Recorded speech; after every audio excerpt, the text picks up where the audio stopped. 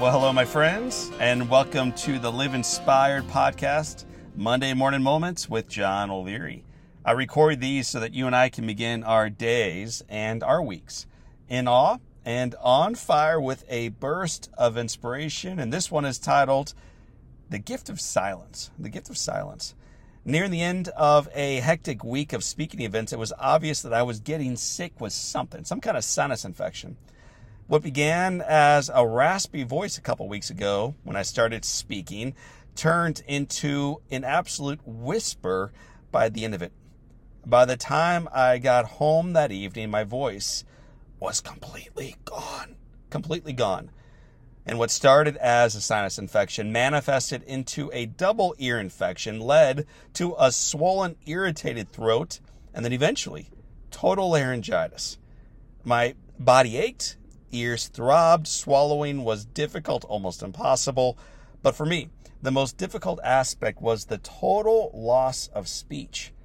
After a little bit more than a week of being locked in total silence, though, as my voice continues to return, you hear it even now, there have been some unlikely and remarkable gifts that were discovered in losing my voice. I wanted to share these 5 gifts with you today in the hope that they might encourage you that regardless of what you're facing right now, that there are lessons to be learned, So my friends, number 1, the first gift that I received as a result of losing my voice was this: become far more grateful. Become more grateful. Wife, children, family, freedom, faith, community, work that matters, sunshine, hot coffee, cold beer, life.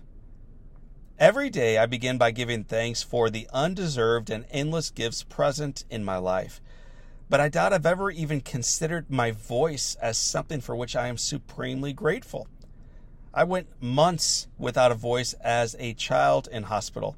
I've lost it several times as an adult due to laryngitis. And even still, I take my voice for granted. This time in forced silence allowed me to realize the gift of my voice, and it reminded me that it just is one of innumerable other gifts that I received freely and unfortunately too often overlook completely. But no longer. I'm grateful for my voice. So the first thing I was reminded of in losing my voice was the gift of it. The second gift was this: the joy of listening. Beth and I spend many mornings together on our screened-in porch having a coffee. We talk about our days, we discuss our kids' schedules, and we get on the same page for the week ahead. In the evenings, we'll frequently escape from the chaos of the day to that same screened-in porch. This time the coffee is switched out frequently with a glass of wine, and we talk about our days.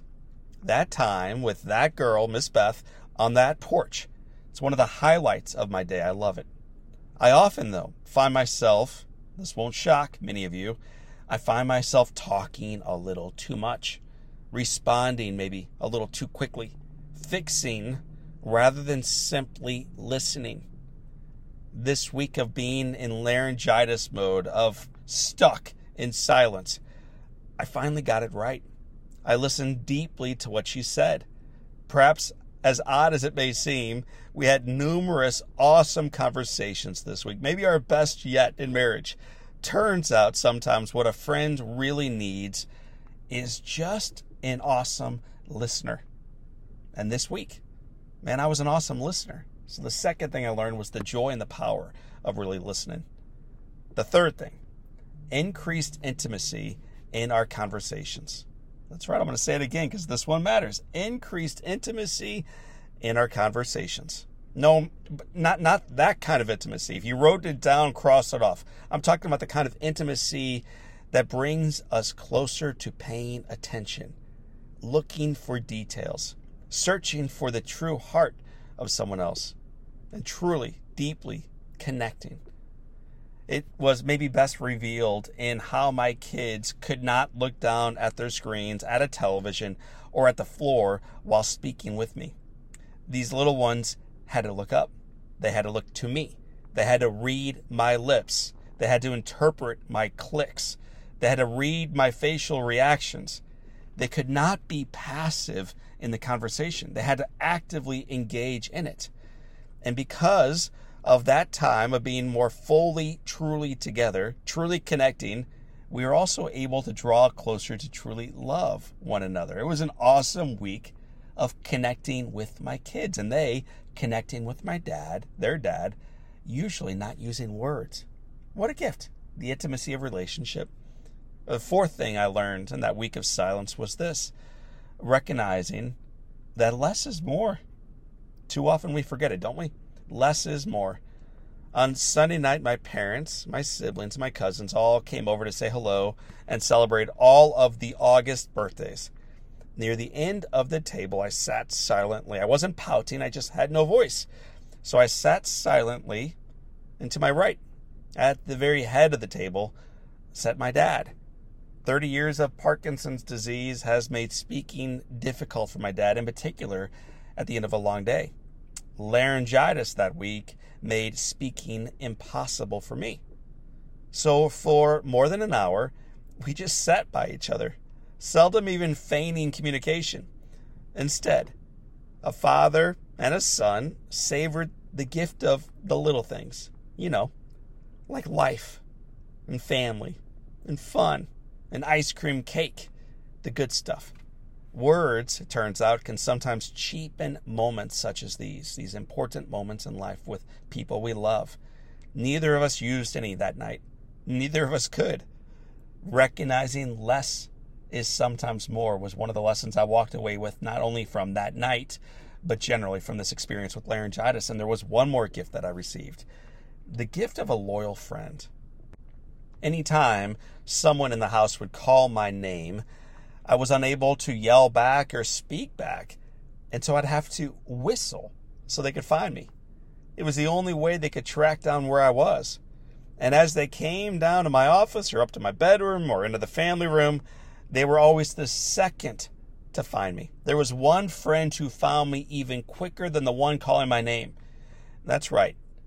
The first was always our loyal dog, Emma. Miss Emma May was always the first one into the room. For Emma, a whistle means that somebody wants to see her. For Emma, a whistle means she is needed immediately. For Emma, every time that week that dog heard me whistle, she would drop her bone or her ball, she'd rise from her nap, and she'd race to be near me.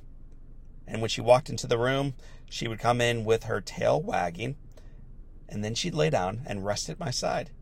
It was just one more unexpected gift that was received during a week when there was no voice to share. The gift of a loyal friend. So my loyal friends listening to my voice, you're probably wishing I would start whistling. Well, too bad. As you listen to my voice, as it begins to heal and life returns to normal, it is my hope that these lessons from the previous week won't fade for me, and they won't fade for you today. It's also my hope that you'll be grateful for the gifts, all of them, from your life. That you'll take a deeper appreciation of truly listening to someone else. Sometimes that means not speaking. That you'll strive to increase intimacy in your relationship. That means putting away the distractions. That you'll recognize less is more. And that you will celebrate your life with your most loyal friends. Some of them loved ones near you, some loved ones far away that you'll need to Zoom with or fly to meet. Others, little furry creatures, 4 legs and a little tail to remind us as they wag them that we're not alone, that we have a friend, a loyal companion who comes sometimes at the sound of a whistle. My friends, don't wait until an untimely illness or the loss of your voice to become truly passionate as an observer and an active steward of the miracle of your life. And if you're not sure where to start or when to start, I have some encouragement around that. Start where you are and start today. So for this time and until next time, my name is John O'Leary. The voice is coming back, and this is your day. Live inspired.